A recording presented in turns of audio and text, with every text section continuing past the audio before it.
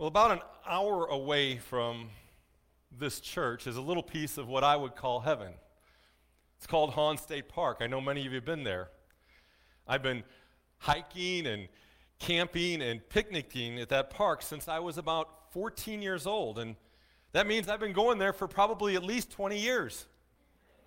I did say at least, okay? But Hawn State Park is beautiful. It's an escape from city life without having to travel for hours. It's an easy drive, mostly straight down Highway 55. You do have two choices when you get off at 55 to cut over to the park. And both those choices will bring you to the main road into the park. Your first choice of highways is to exit at Highway 32 and go west away from St. Genevieve. Highway 32 is a well-traveled road. Like 55, you can cruise along it fairly quickly. It's safe. It's the road that most people take when they go to Hawn State Park. But there's a second choice, and your second choice is it's a lesser known road called Highway O. Highway O intersects 55 just a few miles before you get to Highway 32. And it eventually ties back into 32 and brings you to the park. But Highway O is a two-lane, winding road with lots of hills. You can't go too fast. You have to pay attention to every single turn. And it makes the drive to Hawn State Park a few minutes longer. But it's well worth the time. Highway O provides some beautiful views of pastures and farmhouses in rural Missouri. And those two roads got me thinking a little bit about life in general. If you think about it, there's really only two paths, two roads that you can take in life. The first is what I would call the highway to hell. The highway to hell is a popular road. It seems to be the choice of more and more people. It's a fast highway. It's an easy highway. Everybody seems to be doing it. You don't have to think for yourself on this highway. You just go with the flow of culture. You can make your own rules, as long as those rules don't offend anyone. On the surface, it seems to be a lot of fun. And many people are on the highway to hell, but they don't even realize it.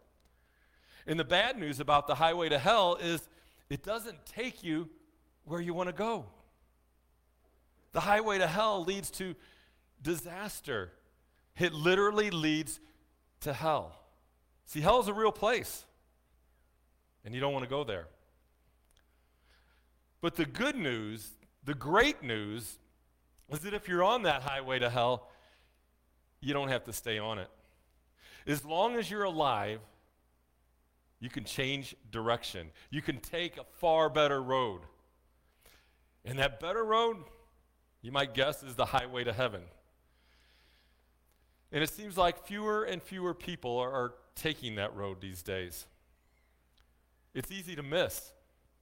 Our culture would tell you that this highway to heaven is a waste of time. They don't believe in its values. People in the culture say that that highway's got too many rules that don't line up with the way the culture wants us to live.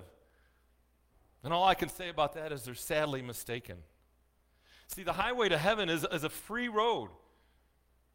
You don't have to be a good person to be able to get on it. You don't have to earn your way on it. It's not about the rules. It's actually more about faith, truth, grace, and obedience.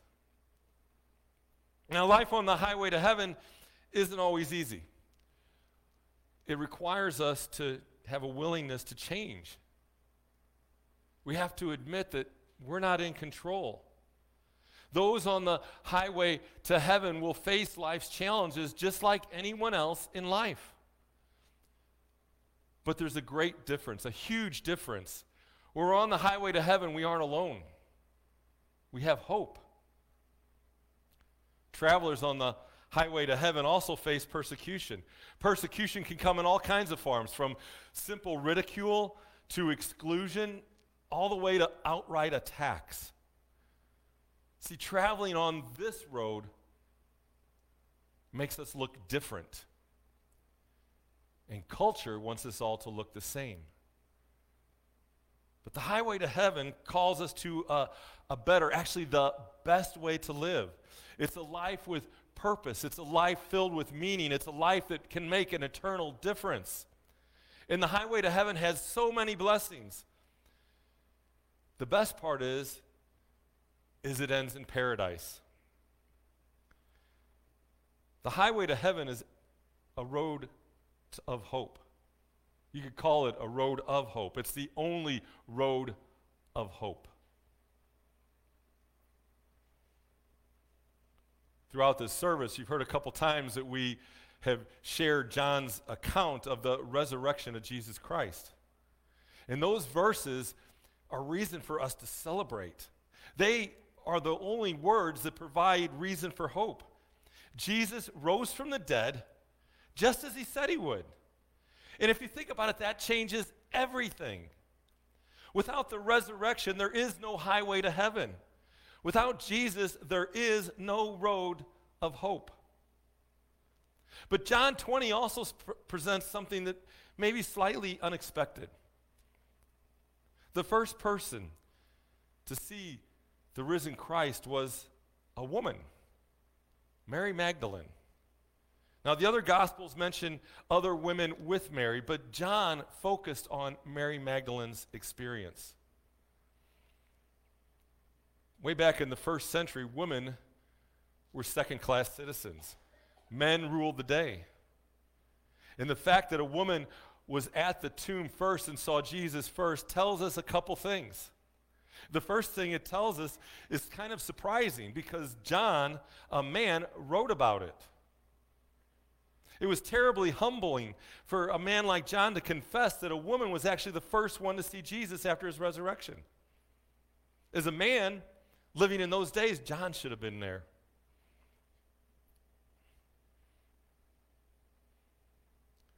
If John was making up this account, he certainly would have had a man be the first one to the tomb. It just would have made sense. But that wouldn't have been accurate. John had to write the truth as it was inspired by the Holy Spirit. And the fact of the matter is the men, the disciples, they were still hiding in fear for their lives. But Mary went to the tomb. The fact that John even admitted that a woman was the first to see Jesus is one of many, many reasons that we can trust the resurrection. And then second, Mary Magdalene being at the tomb actually tells us something about her. Mary Magdalene was on what I would call the road of hope. The resurrection confirmed her hope. So we're going to take a few minutes this morning and look at Mary Magdalene's road of hope. But before we get there, it'd be nice for us to kind of get to know Mary Magdalene. And the fact is we don't know a whole lot about her. But what we do know about her from the Bible is helpful. Mary Magdalene actually shows up in the Bible by name 12 times. That's pretty impressive. There are other times where Scripture speaks of the women who were with Jesus. And it's likely that Mary Magdalene was part of that group. You see, she was a prominent woman in the Gospels. And not only that, but her name tells us something about her. You see, names in the first century were very informative. And the second part of Mary's name, Magdalene, tells us that she was likely from the town of Magdala. Magdala was on the northwest shore of the Sea of Galilee. Magdala back in that time was home to a fishing industry, agriculture, manufacturing, and trade. The town sat next to a large harbor. Archaeologists discovered the first boat of Jesus' time just north of Magdala's shore. And the Romans destroyed Mary's hometown in 68 AD. Some people have said that Mary Magdalene was a prostitute, specifically the prostitute in Luke 7 who washed Jesus' feet with her tears and then wiped them with oil. And that makes for a good story, but actually if you go into the Bible, there's no scriptural support to that claim. The Gospels also mention Mary wiping the feet of Jesus. But that was the Mary, the sister of Lazarus, not Mary Magdalene.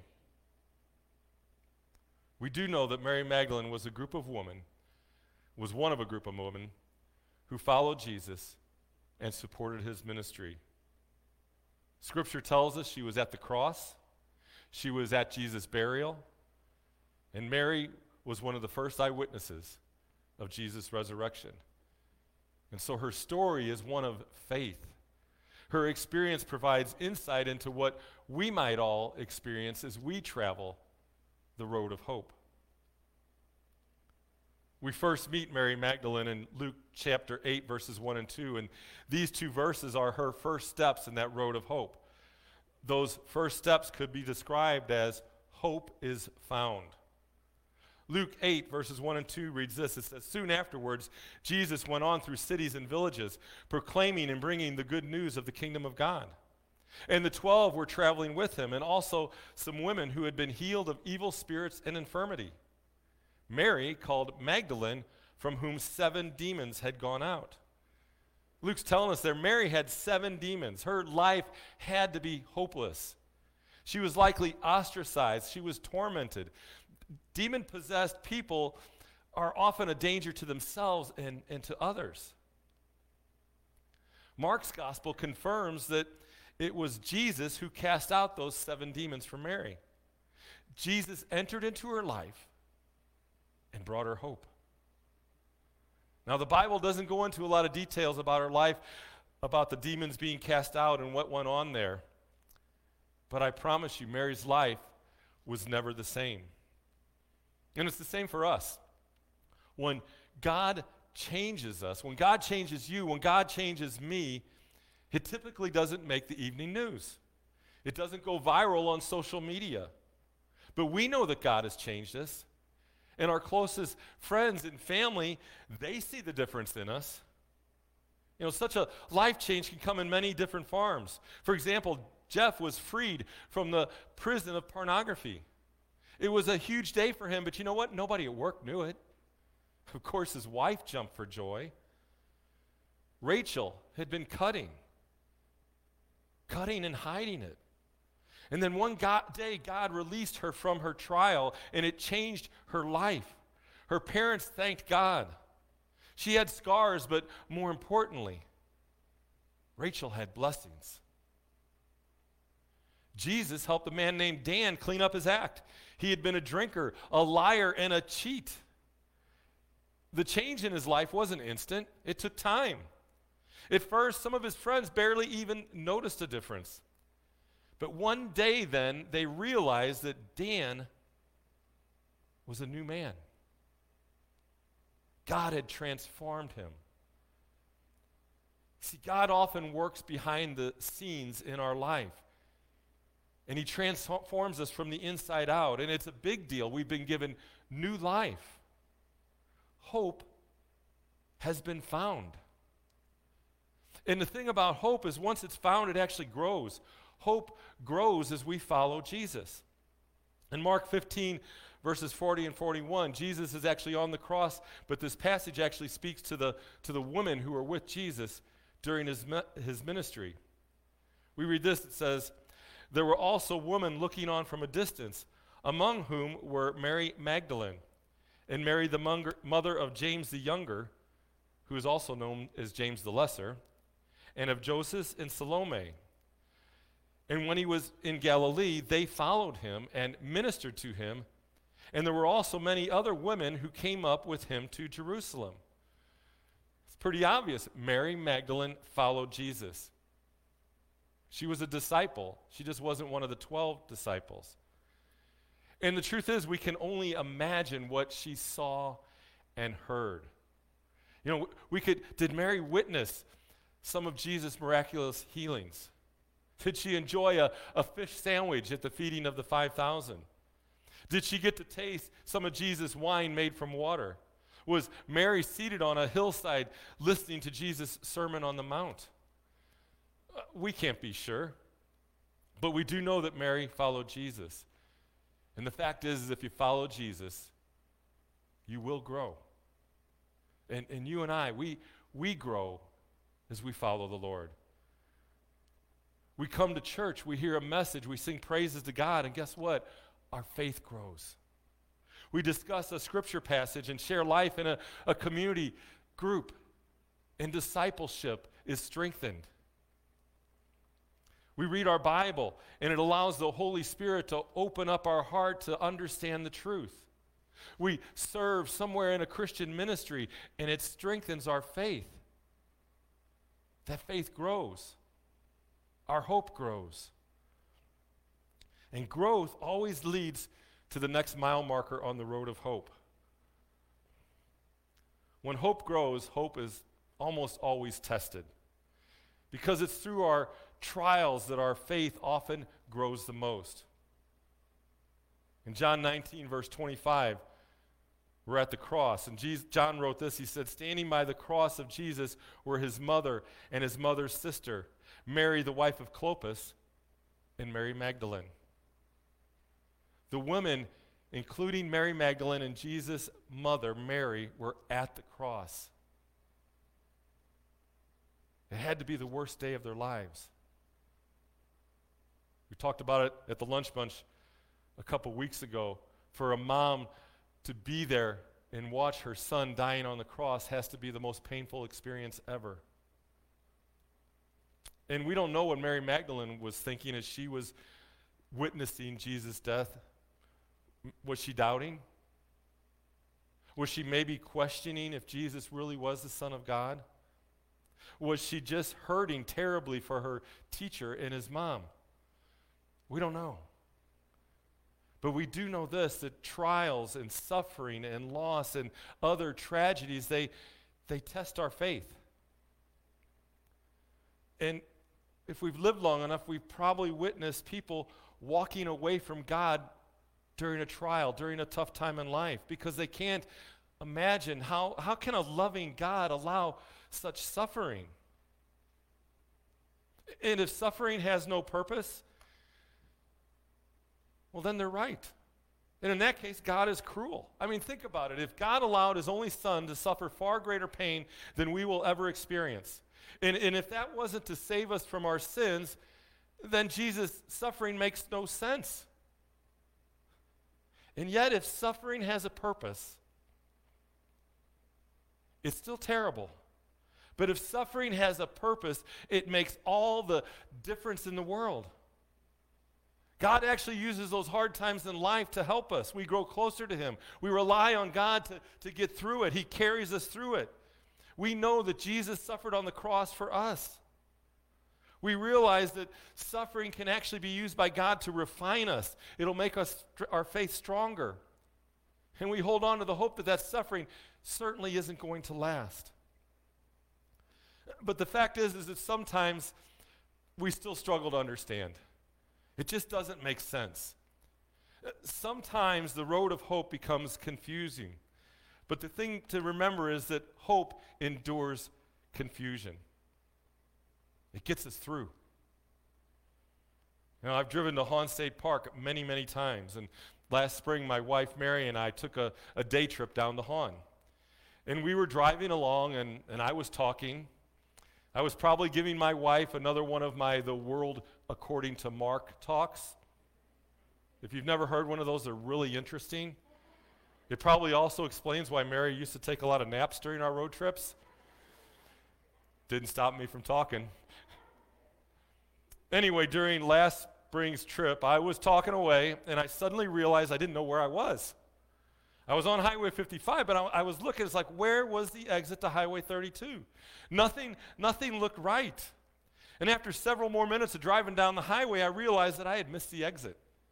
I was so busy talking. I had driven past Highway O. I had driven past Highway 32. I wasn't paying attention. I had become confused. Mary Magdalene had a confusing moment in John 20 at the tomb. In the first verse of John 20, it says, "Now on the first day of the week, Mary Magdalene came to the tomb early while it was still dark and saw that the stone had been taken away from the tomb." Massive stones don't just roll away on their own. Mary had to be confused. The next verse says, So she ran and went to Simon Peter and the other disciple, the one whom Jesus loved, who, by the way, is John, and said to them, "They have taken the Lord out of the tomb, and we do not know where they've laid him." You see, Mary had no clue what had happened. And yet I'm confident that hope, the hope that had been put in her by Jesus, helped her to endure. And so Peter and John, they ran to the tomb. And John in his gospel tells us that he beat Peter to the tomb. And as I read that, I think, you know what, maybe he's not quite as humble as we thought he was. He was humble earlier, telling us that Mary Magdalene is a tomb, but now he's telling us that he beats John to the tomb. And the men looked into the tomb. And Peter went in. And he saw Jesus' burial cloths, but no Jesus. Peter might have wondered why that cloth that had wrapped Jesus' head had been neatly folded up. Because if somebody had stolen Jesus' body, they certainly wouldn't have taken the time to neatly fold that cloth back up. Peter and John had to be somewhat confused. But we're also told that when John went in, he believed. We're not exactly sure what he believed, the depth of his belief, because his own words say he still didn't understand that Scripture said Jesus must rise from the dead. Then Peter and John went back to their homes. Mary Magdalene stayed near the tomb. Mary's confusion disappeared as hope revealed the truth. And the next words that come in John's gospel are so powerful and they're beautiful. This is kind of the climax of the road to hope for Mary Magdalene. We read them earlier, but we're going to read them again. They come from John chapter 20, verses 11 through 16. John says, "But Mary stood weeping outside the tomb. And as she wept, she stooped to look into the tomb. And she saw two angels in white, sitting where the body of Jesus had lain, one at the head and one at the feet. And they said to her, 'Woman, why are you weeping?' And she said to them, they've taken away my Lord, and I don't know where they've laid him." Having said this, she turned around and saw Jesus standing, but she didn't know yet that it was Jesus. Jesus said to her, "Woman, why are you weeping? Whom are you seeking?" Supposing him to be the gardener, she said to him, "Sir, if you've carried him away, tell me where you've laid him, and I will take him away." And then this huge, miraculous moment, Jesus said to her, "Mary." She turned and said to him in Aramaic, "Rabboni," which means teacher. Mary didn't recognize Jesus until he called her by name. We don't know exactly why she didn't recognize him, but we do know when Jesus called her name, Mary, her eyes opened up, she saw who it was, and it was the greatest moment of her life. Jesus has called you by name. And I know that because you wouldn't be here this morning, or you wouldn't be watching online if he hadn't called your name. If your vision has been clouded by the world, or if you've had a hardened heart, or you just never bothered to see, I pray that you would open your eyes today. Get on the road to hope. Declare Jesus to be your Lord and Savior. Put your trust in the man who said he would do it and then rose from the dead. And he did it to save us from our sins.